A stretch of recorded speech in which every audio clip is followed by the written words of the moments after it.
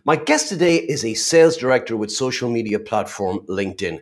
She is described by one colleague as one of the best directors I've ever had the privilege of working with. She truly inspired me to do my best work and do what's best for our customer. She has a rare ability of creating the Rocky scenario, where she makes you feel like you're Rocky Balboa and she's your biggest cheerleader and coach. At the end of the day, she's there to support you and ensure mutual success. Another colleague goes on to add, she had such a phenomenal impact at LinkedIn and to me personally. Her knowledge of managing a global team and industry expertise is second to none. Another colleague says, along with her undeniable talent, Cara has always been an absolute joy to work with. She is a true team player and always manages to foster positive discussions and bring the best out in other employees. Cara is a natural leader and mentor that leads with genuine passion and enthusiasm. With her unrivaled knowledge, professionalism, and positivity, I've gained a vast amount of valuable skills during our time working together. Cara O'Leary, you're very welcome to the podcast.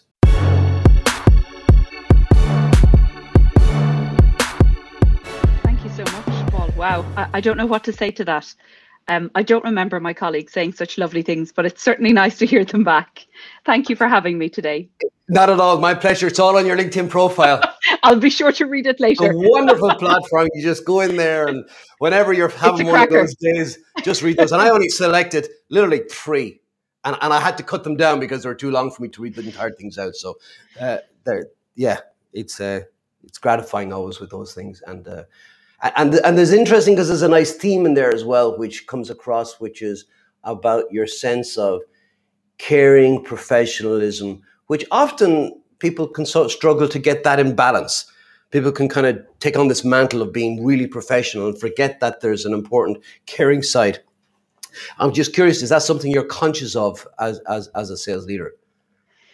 I suppose I am, to be honest. And I think that, maybe traditionally sales was seen as quite a male domain. It was, I guess years ago you would have seen like salespeople, it would have been salesmen, and it would have been quite more of a male dominated industry. And I think more and more we're seeing that changing, and we're seeing more and more women joining sales in an IC role and working their way up to management, senior management. And I think that has an impact. And I think everybody likes being cared for and well looked after, whether it's at home or at work. And so I do think it's important to look after people. So here's what I'm really curious about with this. I went to an all boys school and often wondered what it would have been like to be in a mixed sex school. And I can imagine, certainly if you go with the stereotype of the all male sales team, and you kind of have in mind, I'm sure it's not 100% true, like all stereotypes, there's an element of truth about them. It's the boiler room, it's the lads' humor. And I'm curious to know what you feel, for example, as a woman coming into, not as an individual woman, but women coming into that profession, what you're bringing that may not be there. And this is the really important bit is, how have you seen men change in response to that? Yeah, I think so. It's a tough one because it's not as though I have seen that per se. So I haven't come into a very, male team and seen that team transform. I think I've been very lucky with the men that I've worked with, who are very progressive, very normal, I would say, in terms of how they view the world. What I do think is important, though, is, we talk about diversity, but also it's about the diversity of thought. So it's about when you're in that meeting and you're talking about something, if everyone around the table is the same or similar, then you tend not to have the same, you tend to maybe bring up a topic everyone agrees and you quickly move on. Whereas when you have different people, different backgrounds, male, female around the table, there tends to be a little bit more diversity. People think a little bit differently. And so you have different voices. And for me, I feel that means we get to a better outcome. And when you think about it from a customer's perspective, so 50 years ago or whatever, when sales teams were all male, the customers weren't. So you had a team of men selling to both men and women. And, to have no representation of the customer on the sales team means that you're not always sure how to adapt your selling style to ensure that you are answering your customers' ask. If some of your customers are women, right? So if there's nobody to say, oh, I don't know how that would appeal, or I don't think from a female perspective that's the best way to position it, then I think there was probably a lot of lost sales due to that. And I think that's different now. I think when we have men and Yeah. women around the table, it tends to be a very different team dynamic. Maybe we create more space for people to have their own opinions and to share their opinions more openly. Mm. And what do you think that they bring separately as a body, as a group, where you're saying, okay, we're bringing in diversity, and I get that as an individual level, regardless of sex, you have a diversity of experiences and personality types, that for sure. From a gender role perspective, where do you feel when we talk about diversity, what do you feel they're bringing that may not be present in a non-diverse, other than a broader? I'm looking for more specifics, I guess, in terms of what are the attributes that they individually, that as genders they bring to the table. Sure. So more collectively. Yeah, more collectively, for sure. So I think it's not just about the gender piece, right? So if I think back again, historically speaking, a sales team would have been quite extrovert. It would have been, the people on the team maybe would have been similar. It would have been, if I said a boys club, down to the pub on a Friday night, and quite a similar type of person. It was probably about bringing your friends, and the team just got to be more similar and more of a group think scenario. And now I think by having, yes, men and women, but also people, maybe that has created the space for specifically within a sales environment, for people who are introvert to think, maybe this is a career that I could follow. Maybe I don't have to be down the pub on a Friday night, or maybe I don't have to want to go to football games on a Saturday, or whatever that might look like. But I think it has really opened up that space. Not just for men or women, but for introverts, extroverts, for people from different backgrounds, for people to think about sales as a career. And I have seen, I wouldn't group it into here's what men bring to sales and here's what women bring to sales, because I don't think that's the way it works. I think you can have men and women who are very similar, men and men who are very different, for example. But I do think it has opened up the sales as a career to people who traditionally would have thought, that's probably not for me. So people who are maybe quieter, people who are, more consultative rather than quite extrovert in terms of how they sell, people who bring the customers maybe on a different journey. And that has been, I would say, a refreshing experience for customers also. For sure. That brings up another question around the impact working from home then, because I can imagine working from home has both relief and pressure to people. For example, I know as an introvert working in teams, there was often pressure to, as you say, go out on Friday afternoon for drinks, and you're going, I really don't want to go, right? I'd rather go home, or I'd rather go sit somewhere quietly in a park, whatever, right? So there's pressure when there's groups as well to conform to that I think working from home has maybe relief, but also then you're not benefiting also as much, I think. And I'm curious to know what you think, for what you see the impact, both positive and negative. Of working from home? Yeah, specifically working from home. And that seems to be a trend. Yeah. And I think, if we talk specifically about sales teams and salespeople, I think it has been, I guess, a combination. So I would say everyone can think about, well, here are the positives to working from home, and here are the downsides of working from home. So for me, I think I suppose there's a couple of things. Things that I hear back, whether it's on the platform or from employees directly, around, no commute. So it gives people back a lot of time in terms of, just even enjoying time with their family, or maybe having time to go for a run or a cycle or a swim in the morning. So I think that has made a difference. So I think there are definite positives for people.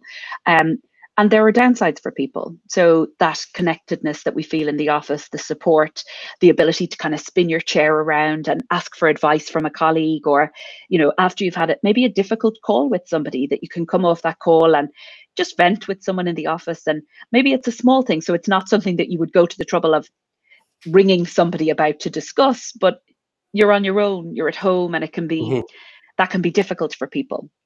But I For think sure. you're right. I think there are people for whom it has been better and people for whom it has been worse. So I Mm. know lots of my colleagues, and we're very fortunate. We have a wonderful office environment, and we love the fact that our team is co-located. So there's a large group of us together in our Dublin office, and I think all of us miss that, right? The feeling of connectedness. We've just been through our fiscal year end. We all missed the buzz in the office and just the ability to share celebrations and wins together as a team. But you're right. For some people, it has definitely made life easier. There's not the same pressure. Not You don't have to be in the office. You don't have to maybe wear that mask that some people feel the need to wear in the office environment. Mm. Um, but also, it's probably impacted different people in different ways, both within a sales team and across the world. So I would say, and I know you and I spoke about this previously, but I have certainly been all too aware of the reports and the articles that have been written about how this has impacted women, Hmm. more so than it has impacted our male counterparts in terms of, I suppose, the fact that still, even today, in most home environments, women tend to pick up the majority of the house-related or childcare-related work, and Hmm. that hasn't stopped. So in COVID, when people have been working from home, and I've been there myself, I have 4 boys. And so there is definitely that added pressure. There was homeschool to be done. There was, looking after small kids. And it looks as though it is mainly women who have picked up a lot of that during the last kind of 18 months. And also, we've seen that a lot of women have stepped out of the workforce because of this. So maybe theirs was the job that was less well paid, or maybe they were working in industries which were more heavily impacted, like the hospitality industry or the retail industry. But, I saw one article refer to it as a she-cession rather than a recession. And it's just heartbreaking to think that, you know, we were moving in the right direction in terms of gender parity and equality in the workplace.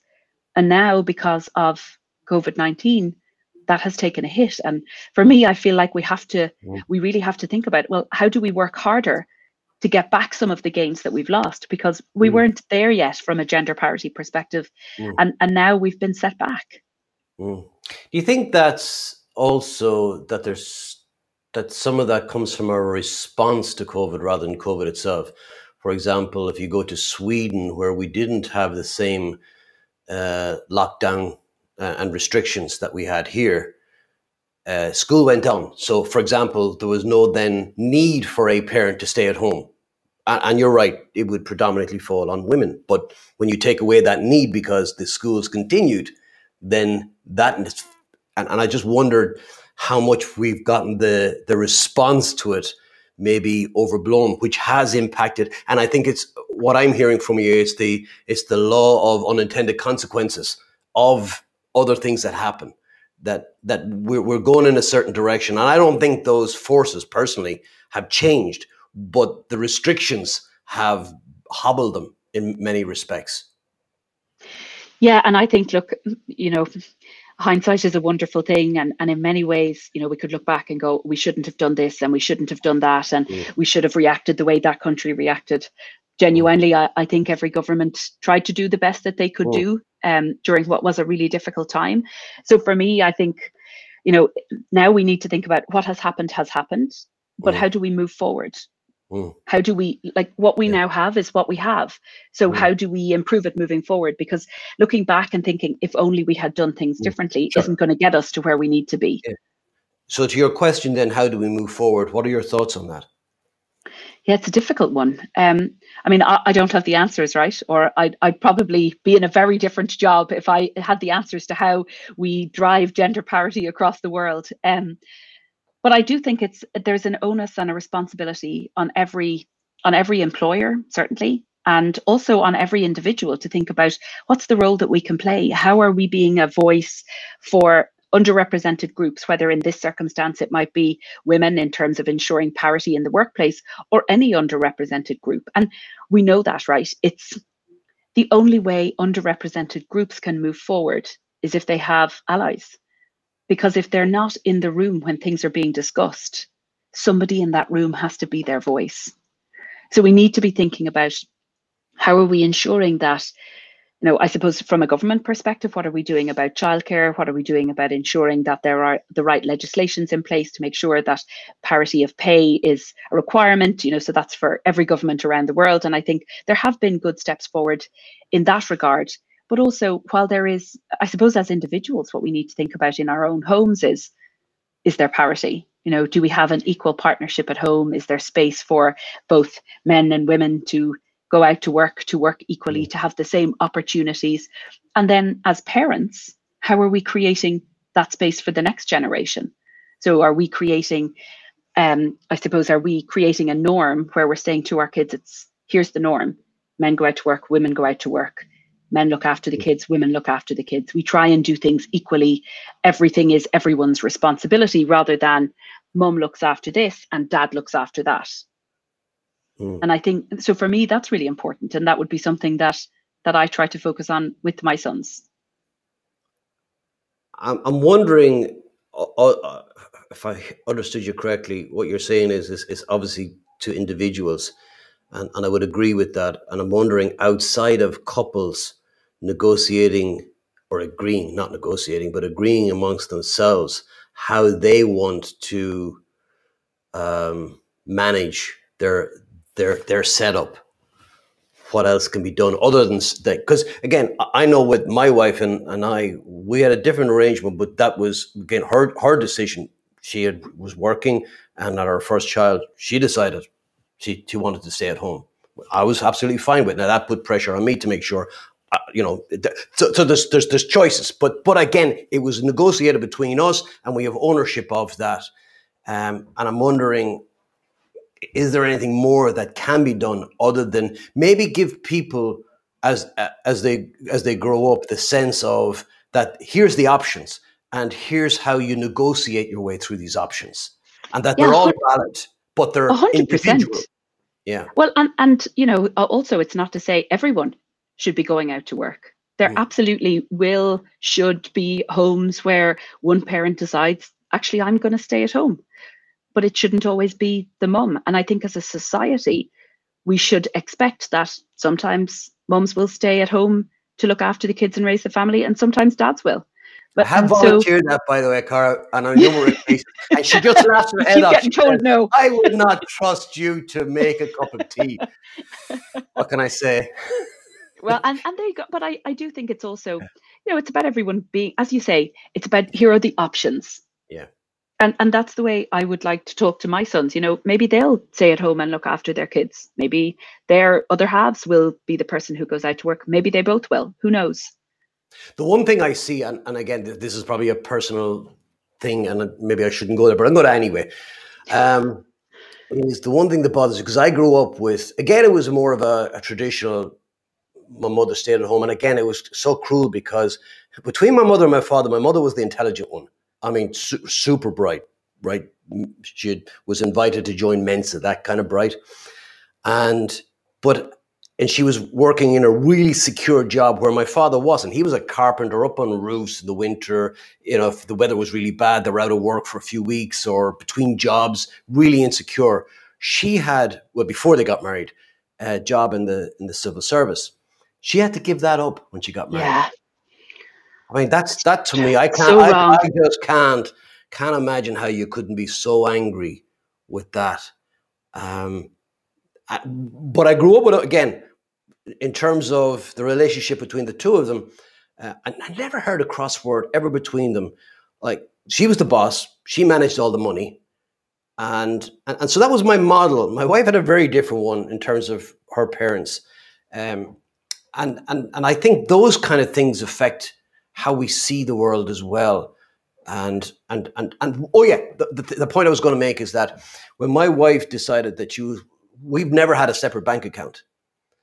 And I think that's one of the key problems we have in this as well, is that there's a power imbalance, that if one parent decides to give up, if the other parent and partner is holding the purse strings, that automatically gives them.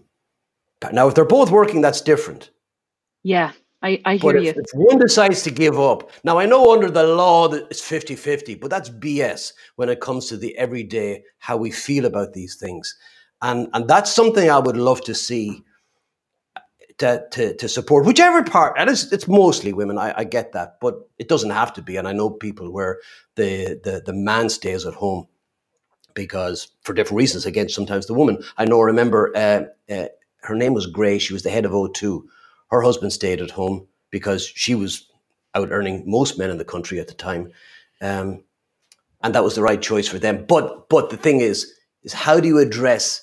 It's not who stays at home. How do you address the power imbalance in the everyday? In the can you transfer some more money to the account Yeah, because I need it for the shopping or I need it for this? Having to ask, that to that's the me, problem. that's where the problem is. Not Yeah, in the structure, but in I those. yeah, I agree. And I think, when you talk about your mom and dad, like what was really wrong there was the lack of choice. So it wasn't their choice Mm, that your dad would continue to work and your mom would stay at home. The choice was made for them. And that's what I think is wrong. Whatever mm, people choose to do is wonderful as long as it's a choice. And mm, I think that's where we've had more restriction over the past 18 months is again, some of that choice has been taken away and it's been taken away through necessity. And mm, that's what feels, it's almost like going back 50 years. It just feels inherently unfair. mm. And so it's about, well, how do we reinstate that choice for people? And that's what I think is really important that we think about as a society. How are we making sure that, absolutely in some homes, both parents will work and, in other homes, one parent will work. But it's about making sure that people have a choice. Mm. Yeah, And I don't have the answers, right? yeah. No, I Um, no, and I think the problem we have is nobody does, and the people in position are reluctant because they don't see the knock on effect. And I do think, and again, I'm putting my hands up. This is just a personal thing. I do think the restrictions as they're applied, and I get the hindsight thing, but right now we've got foresight. We have all that data to say these restrictions go way beyond just health. They go to parity, they go to mental health and so on. And I think we need to speak out a little bit more about how they're impacting ordinary everyday lives that are kind of hidden, that are not taken into account. However, we're not going to solve that problem here, that's for sure. That's just a personal bar stool that I have. Um, I never asked you. Tell me a little bit about where you're from and where you grew up and what that was like. yeah, of course. We just jumped right in. We did. In. Where am I from? Can you not tell from my accent where I'm Well, from? I know you're Irish, but you've got this wonderful, wonderful. I want to say mid-Atlantic accent. It's. I can't place it anywhere. I'm guessing There's a Dublin, but reason it's for not a that. Dublin accent. Yeah, no, there's a reason for that. So I was born in Cork, which you probably wouldn't have picked up on, No, but we you. did. I, Ah, I sound more Cork when I speak to my mom and dad. Um, Born in yeah. Cork to a Well, look, to a very Cork family. yeah. Mom and dad Not both from everybody's Cork. born into privilege, if you're born in Cork, but it toughens you up. We didn't stay there for long though. So when I was one, Good choice. my dad moved to Dublin. So Yeah. with his job, so we all moved. My mum's parents had already moved to Dublin with my granddad's job. So a lot of my mom's family were living in Dublin. We lived in Dublin until I was 10. And for the last couple of years, while we were living in Dublin, my dad was actually working in Saudi Arabia. So he was an accident and emergency consultant. He's now retired, but he spent a couple of years during the late 80s when it was another recession here and times were tough, and dad went out to work in Saudi for a couple of years. So my mom was in Dublin with four young kids, Mm. and so they made the decision that if he could get a role back home, he would take it, and he did, and he got a job in Limerick. I don't think we'd ever been to Limerick before. So at the ripe old age of 10, I came home from school one day and mum said, "We've got some news. The good news is dad's coming home. The other news is we're moving." So it's tough. It's a Yeah, funny old age to move at. I was 10. it is. My brother was 14, or almost 14. So that was, was probably even more difficult for him. Mm. and he was the only boy. I also have an older sister and a younger sister. My older sister was just going from sixth class into secondary school, so she was 12. So again, it was a difficult enough age. And my younger sister was 5. So it was an interesting time. And we were lucky in one regard. My mum had a cousin who she was very close to, who was already living in Limerick. So we had kind of a family when we moved there. So that was good. But it was one of the. I can imagine if I brought that up with my kids when they were that age, they would have said, "Nice to see you home, Dad, but Limerick, off see you later." Go. Yeah, we're not moving. I've got my friends here, and we're not moving. We lived with you in Saudi Arabia. Limerick is near. That's better, but you're on your own.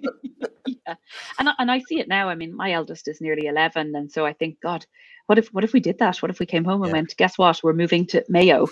I mean, he would just be like, yeah, I can't support Mayo. I'm a dub.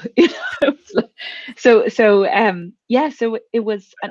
Now that said, we were probably anxious at the time about moving. I think we settled in. Certainly, I settled in reasonably quickly. It was maybe a little bit easier for me in terms of the age that I was at. But I was probably a bit of an introvert. So I still do like my own space and like my own company. So yeah, it wasn't the easiest time, but it was definitely formative. How do you think you said formative, actually. I was just about to ask you, how do you think it formed who you are now? And in what ways? Probably toughened me up a little bit. Probably took me out of my comfort zone. And I've probably been out of my comfort zone quite a lot since then. And certainly, I talk about this a little bit at work in terms of change and how now I see the opportunity. So every time there is a change, I think a change, this brings an opportunity. But I didn't learn that when I was 10. It probably took another 20 years after that for that to actually sink in. So I do think it was, in hindsight, it was an opportunity. And we had, went on to make many, many really good friends. I actually stayed in Limerick for university. So I loved it. My mom and dad still live there. I still have the same friends that I made in school and through my college years. So in hindsight, was it good for me? Yeah, I think it probably was. But that's interesting though as well, because, and it's a recurring theme, that those things that we don't want to do, when we look back on them, invariably they're positive experiences, and that they've strengthened us some way, or they've more persistence, more whatever it is, the skills, etc. And I don't mean in terms of just those big life decisions. It could be simple things like getting up to speak in front of a group of people. Is in the moment you don't want to do it, but when you do it afterwards, there's a positive. Yeah. And I'm wondering, how do we? It's a difficult one, I think, to I don't know that you teach people, but like you're right. Like, I don't know that I had the guts to come home and tell the kids they're moving, and and something like that. It's not going to be easy for a long time, because it's not even just the fact that you're losing your friends because there was no social media back then. Is that, and now you've got to find new friends and identify, and your parents are probably going through change as well. And your father coming home from Saudi, there's an adaptation just to that alone. So it's I think sometimes if life doesn't impose these things on us, we'd be the worse off. Yeah. And you know what, I guess because there was that added piece, there was that piece that Dad was coming home. I think that made it a more positive experience for us. So it wasn't like we were going from our normal family of 6 in Dublin to being the same family of 6 in Limerick. We were getting Dad back. And so that did put a very positive spin. Yeah, because I've talked to people who've had to move around because, say, a parent, usually again a father, was in the military, for example, or in a bank, right? Yeah, there was a lot of that. Yeah, of course. Yeah. And that's a harder one, because it's just the same, from the child's perspective, it's just the same job in a different bank. Whereas for you, I guess you were getting to see your father. It wasn't just about the job. It was different. You were getting back together, and the price you had to pay was moving to Limerick. Yeah. Sorry, I should rephrase that. That didn't sound that positive. The price you had to pay was moving away from existing friends and making some wonderful new friends in Limerick. exactly, exactly. Yeah, And it worked out, and I think yeah, that's it. Like, changes happen, they happen for a yeah, reason, and I would be very much of the opinion that, look, this is another change, and we're just going to have to roll with it yeah, and see what it brings. yeah, yeah. That's a great attitude for sure. Tell me then about how you went from Limerick to sales. Talk to me about that journey. Okay.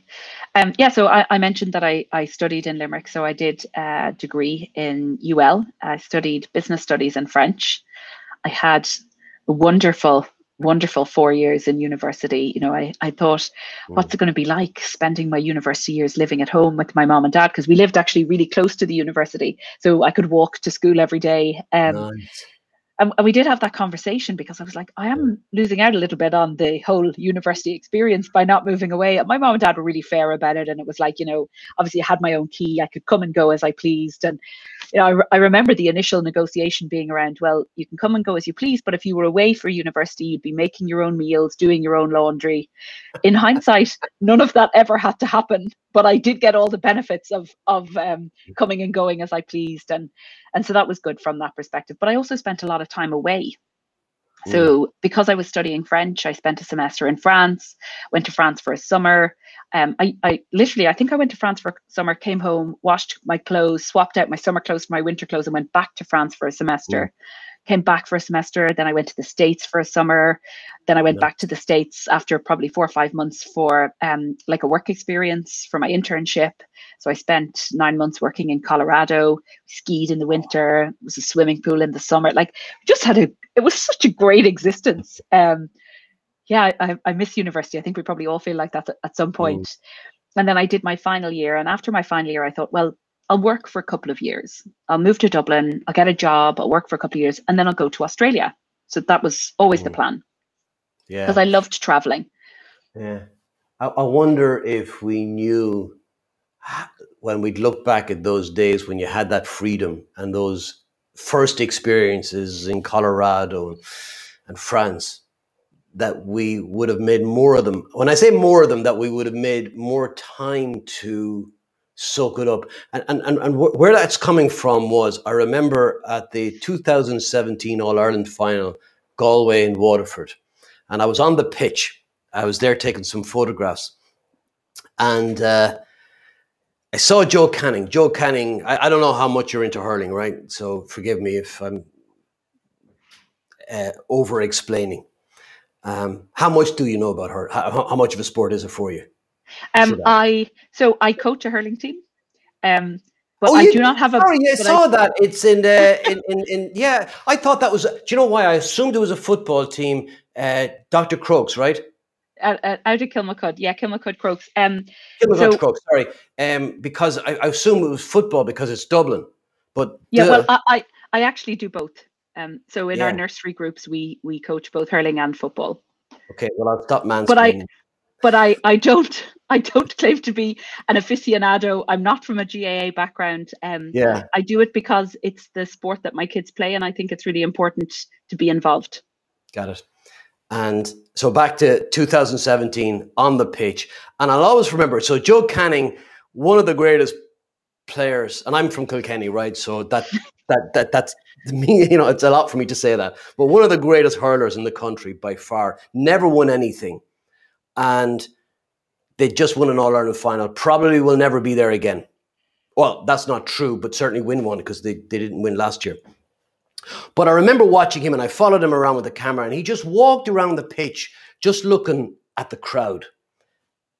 That was it. He knew that this is 5 minutes, 10 minutes he was going to have, that he Never may going to never get have it it back. again.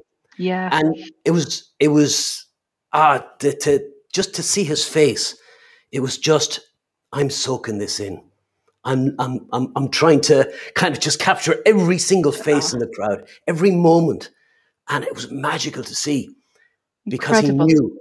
And I just wondered if we did that more in life when we had those experiences where you just you were going through something, because you don't, when you're young, you don't know that you're going through something special. You only know that in hindsight, and you kind of wish you could say to people. I guess the only difference is now people have cameras and all that I certainly didn't have. But yeah, I have those regrets that that I didn't walk around the pitch more often. Yeah, that's a really nice way of putting it. And I think, Mm. you say now people have cameras, but then do we all spend our time just taking photos, but That's the flip not side of it. soaking it in, and it's Yeah, great 10 years later, you look back and you look at the photos, but do you remember how you felt? yeah, you're so right. You go to a concert, it's the thing that really drives me crazy.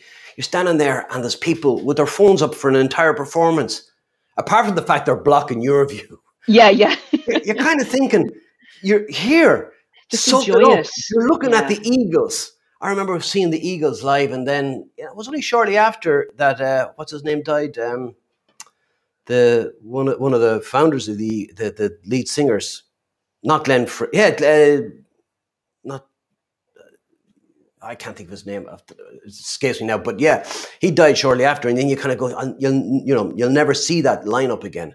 And Yeah. it's like people who'd seen the Beatles live, and it's And gone. I think for that person who was standing in front of you recording it all so they could put it on YouTube, now they can watch their YouTube video, but do they remember what it felt like being there? No, and that's it. They won't know what it felt like. They'll remember they saw it because they have the recording that I saw it. But you're so right. And emotion they are the somatic. It's the highs and lows of emotions that we remember in life, not where we've been. Absolutely. And they say that, isn't it? People won't remember what you said, but they Yeah, will remember how you made them feel. yeah, yeah. I love that. I love that. I saw it last night watching the football. You see, in the penalty shootout, there's people there with Oh, their phones trying to capture. You're you're kind of like, thinking, watch it. it'll be on YouTube with far better cameras than you've Yeah, got. so true. So true. It's Yeah, like it'll be all over yeah. the news for a week. You're It's right. fine. You just You'll catch it later. anticipate the tension, feel the tension, enjoy it, man. Sorry, it's another soapbox. But you're Anyway, right. And it's funny. Like we were talking about, did we enjoy it enough? I do still have so many great memories. Like mm, so many. And even now, sometimes a song will come on, or mm, I'll play a song on Spotify, that we don't mm, listen to the radio as much anymore. So music mm. doesn't just come on. But Yeah, something will come up, or I'll listen to a playlist and I'll just think, God, I remember this song. And it brings back like a flood of memories yeah, from those yeah, college years. yeah. Or do you get that maybe with a smell sometimes? You get a smell of Absolutely. something and You it's just like inspire it back. just You're just back there. Yeah. Wow. Okay, we've got as far as college. You're in UL before I We're derailed you. slowly getting there. Yeah. Um, so yes, I had said I decided I would work just for a couple of years and then I would go to Australia and travel because that was the well-worn path of the Irish at that point. Everyone who was anyone was going to Australia. So I did my degree in business and French, but I specialized in HR Right. because someday I wanted to run my own company. And after many conversations with my dad, I thought this was the way to go in terms of a major. So I looked for a job in HR and I had worked previously. So the experience that I had in college was in sales. I worked in like a travel company selling trips around Europe when I was in Australia or when I was in America. And so I went to meet a couple of recruitment companies to look for a job in HR. And the first one said to me, I've thought about recruitment. And I was like, not really. And they were like, oh, it'd be a really good fit for you. I think you'd be good. So I had 4 recruitment company appointments and every single one of them asked me, have you thought about recruitment? So by the time I got to the second one, I thought I better start saying yes, because this might be my option. So by the third or fourth interview, I was nailing this whole idea of looking for a role in recruitment. And that's what I did. Yeah. Like so many recruiters, I fell into the job.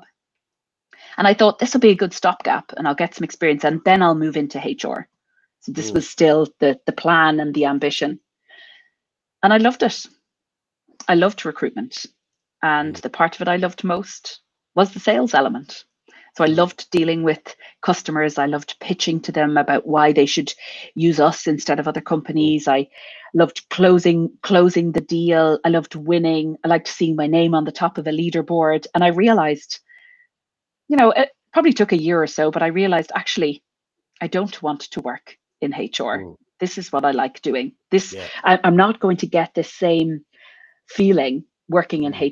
HR. So I pretty quickly realized this was the path I wanted to go down. And I worked for a company at the time, you might remember the Marlborough Group. Mm.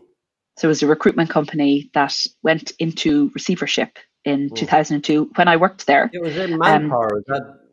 No, Was that Manpower is it was. That was, yeah. So yeah. Manpower But became Force or something along the way. that was an old Manpower that became Force, and there was a different Manpower group in the US. But so the company went into receivership. The leaders had left and were going about setting up their own business, which I then joined. So I moved from Marlborough, the PPG group, which was the part of Marlborough that I worked in, and I was one of the first people when Sigmar Recruitment set up. So that was the company that the leadership team had set up, and I joined them on day one. And that was where I got my first experience of managing a team, which in hindsight was something you could maybe describe as an unmitigated disaster, but that might be too strong. I want to talk to you about that because it's a common conversation. It's that first year when you go from being an IC to leading a team. It's for a lot of people, it's a difficult transition. It's like they seem to go in with a perception of what it should be, and it takes that year for them to figure out it's not like that at all. And I was curious to know what your experience is.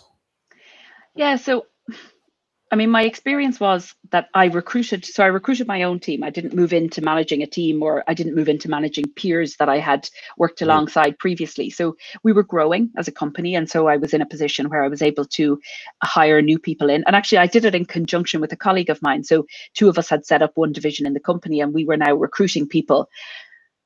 I mean, I think in hindsight, we would have structured it differently.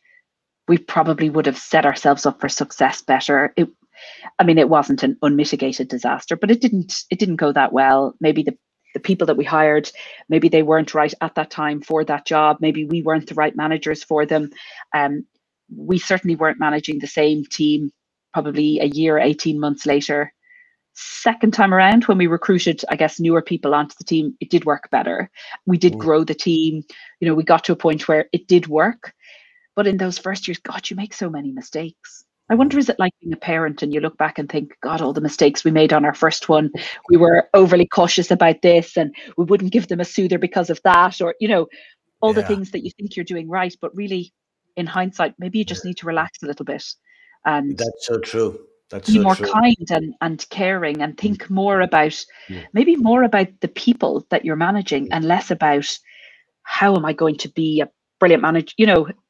I think there is a learning journey that people have to go on, and it's not always the easiest. And it's great if you're surrounded by people that can share that advice with you, but you still have to go on that journey yourself. What did you discover about yourself in that journey? It's a long time ago now, but I think one of the big things, and we have a sign in our Dublin office, and it says, "Sometimes you win, sometimes you learn." And that for me has become that has summed up a lot of the opportunities that I've had. So I haven't always won, but there has always been an opportunity to learn. And I think some of the key learnings from that, I was probably not as focused on the people as I should have been. I was probably more focused on the numbers.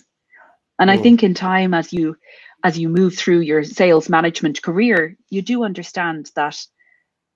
And you see people as you move through your journey, you see people who just manage the numbers, and you understand that there are sales managers, sales leaders who are very numbers focused, and there are others who are very people focused. And it really requires a balance. Yeah. Because you have to manage the business and you have to manage the numbers. Yeah. But if you manage your people in the right way, that becomes a lot easier. I've noticed, actually somebody said it on LinkedIn about you, but I've noticed it as well in our short time today, is that you're a very positive person, that you seem to frame so much in life in its best light. And I'm wondering if that's something you're very conscious of, or were you always like that even as a child? Gosh, I don't know. I would say my husband is a far more positive person than me. So maybe some of that has rubbed off on me. He certainly views the world through rose-tinted glasses and sees everything in the most positive light. So I would say possibly some of that has rubbed off on me. But I also think there's probably not a huge benefit to not thinking the best about people, to not looking for the best in people, to not looking for the best in a situation. So maybe that's something that I've learned over the years as well. Like everyone has something good in them. And for most people, it's the majority of their personality. And, you know, we talk about something we talk about at work where we talk about like assume positive intent. And if you do assume positive intent in every interaction with everybody that you work with, it actually makes a huge difference. You know, and the reality is we're all going about our jobs. We're trying to do our best. We're trying to do our best for our teams, for our customers, for the people that we work with, our business partners, our stakeholders. But that's everybody's story. Everybody is just trying to do their best. And it's important to remember that when you're going through a challenging time, whether it's with a supplier, with a customer, with a business partner, with your manager, with one of your team, you know, everyone is on their own journey and everyone is doing their best. Yeah. Yeah. And I think that's when people have a difficult time as well, is when they're doing that, but then they can also feel quite alone. And that's why we need to pick each other up, because that's the one thing I've learned, is that you just don't know what other people are going through. Yeah, you really don't. And particularly now, like I think this is the time where it's important that we check ourselves and think like the last year has been very difficult for everybody and even more difficult for some. And we don't know that because we're not even in the office together. We don't see each other. You know, some people are really suffering with that. And then we have all this excitement around going back to the office. And, you know, I don't mind sharing that personally. I'm a little bit anxious about it, actually. Right. And I think there are probably others who feel anxious about returning to the office. Specifically, what aspect of it? I'm curious because I don't have an office to go back to. Okay, you're back in your office. For years, so well, I have an office, but it's an apartment near where I live, so I just don't have that office apartment. Obviously, when I was you know going in to train people, but that was different because you weren't going into. It wasn't an office like you know you're in and out. It's different. So I'm curious to know when you say you have some anxiety around it, what is it specifically about that might be causing that? Yeah, so I think, and maybe my story is a little bit different because I haven't been in my office for over 2 years. So it's been even longer than most people because I went on maternity leave at the start of May of 2019. And so I never got back. I returned remotely in April of last year. And I thought, gosh, it's going to be so strange working at home for a couple of weeks before I get back to the office. And here I am, you know, a year and a half later, still working at home. And so it has become a comfort zone. And during that time, my role has changed, my org has changed. And this is now where I do my work. This is how I work. I work remotely. I'm used to it.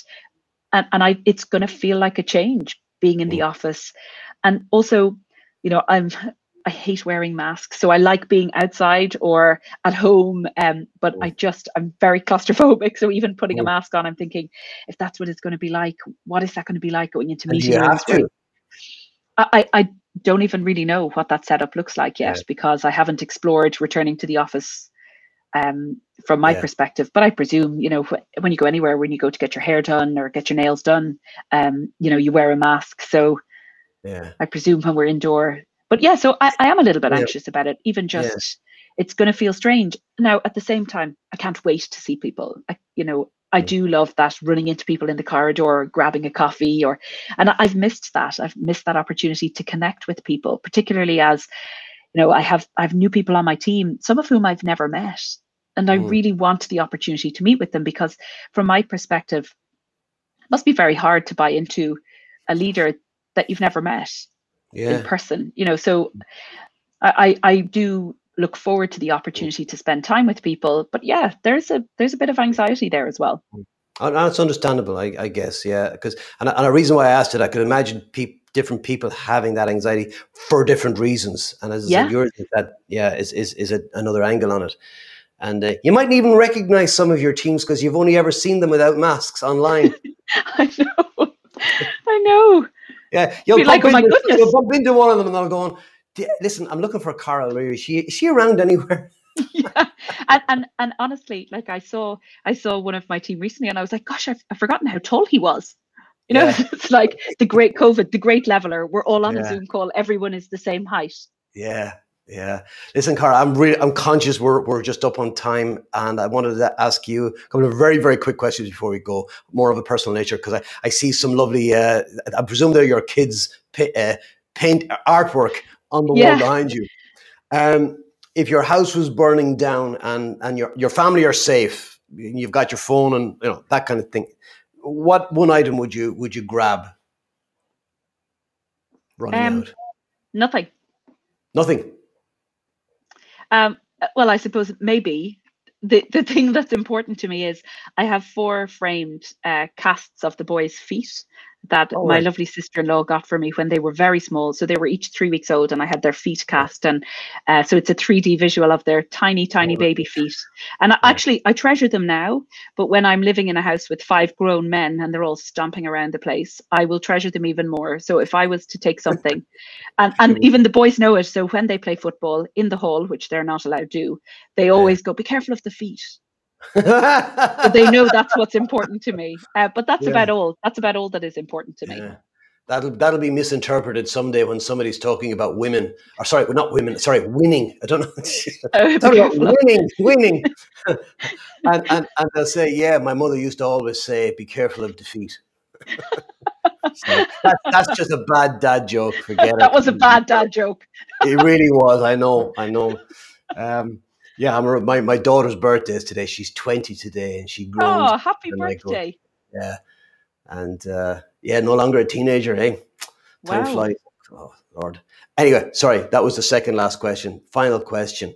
When your time on this planet is done and you're shuffling off this mortal coil and somebody decides to write a book about your life, what would you like the title to be? Gosh, I'm sure nobody will, as a starting point, so we can start there. I'm not sure that it's book worthy. But I guess, like, how would I like to be remembered? Is as somebody who was brave and kind. That's nice. I like that. Yeah. And to your point about nobody will write a book about you, we talked about how you don't know what people are going through. I also believe that everybody is a fascinating story. Everybody. Maybe you're right. So you never know. You never know. Anyway, listen, Cara O'Leary, I want to thank you so much for being my guest today. It's been an absolute honor and a pleasure, and I've thoroughly enjoyed the conversation. Thanks so much, Paul. It was lovely to be here. Thank you so much.